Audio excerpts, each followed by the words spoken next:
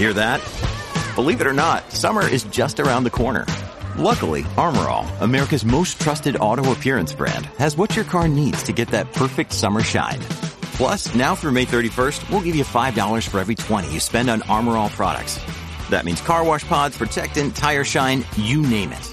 Find out how to get your $5 rebate at armorall.com. Armor All, less work, more clean. Terms apply.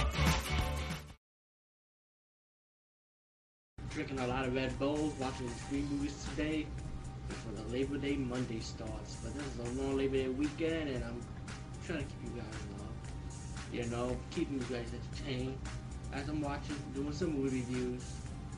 And this movie, again, is another Andy Sidaris movie. I got a lot of Andy Sidaris stuff today. Not all 12 though, but I got some that'll keep us company. And this movie's called Fit to Kill. And this movie had Julie Strain in it, our legendary icon, Scream Queen. But I call her Femme Fatale. She's always like a real hardcore bad girl, more than a screamer. She's more of a fighter.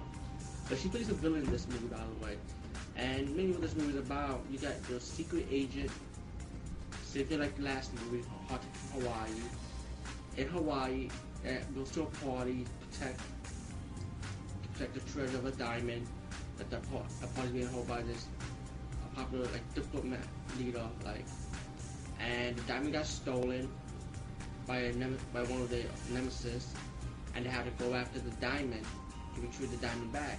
But then at the end have a little twist story plot onto it about who really wants the diamond, and as the action is good. Of course, it's the cheesy action again, and you have this 2 toy helicopter fight scenes. You got 2 assassins, one name is Evil and another name is Knievel.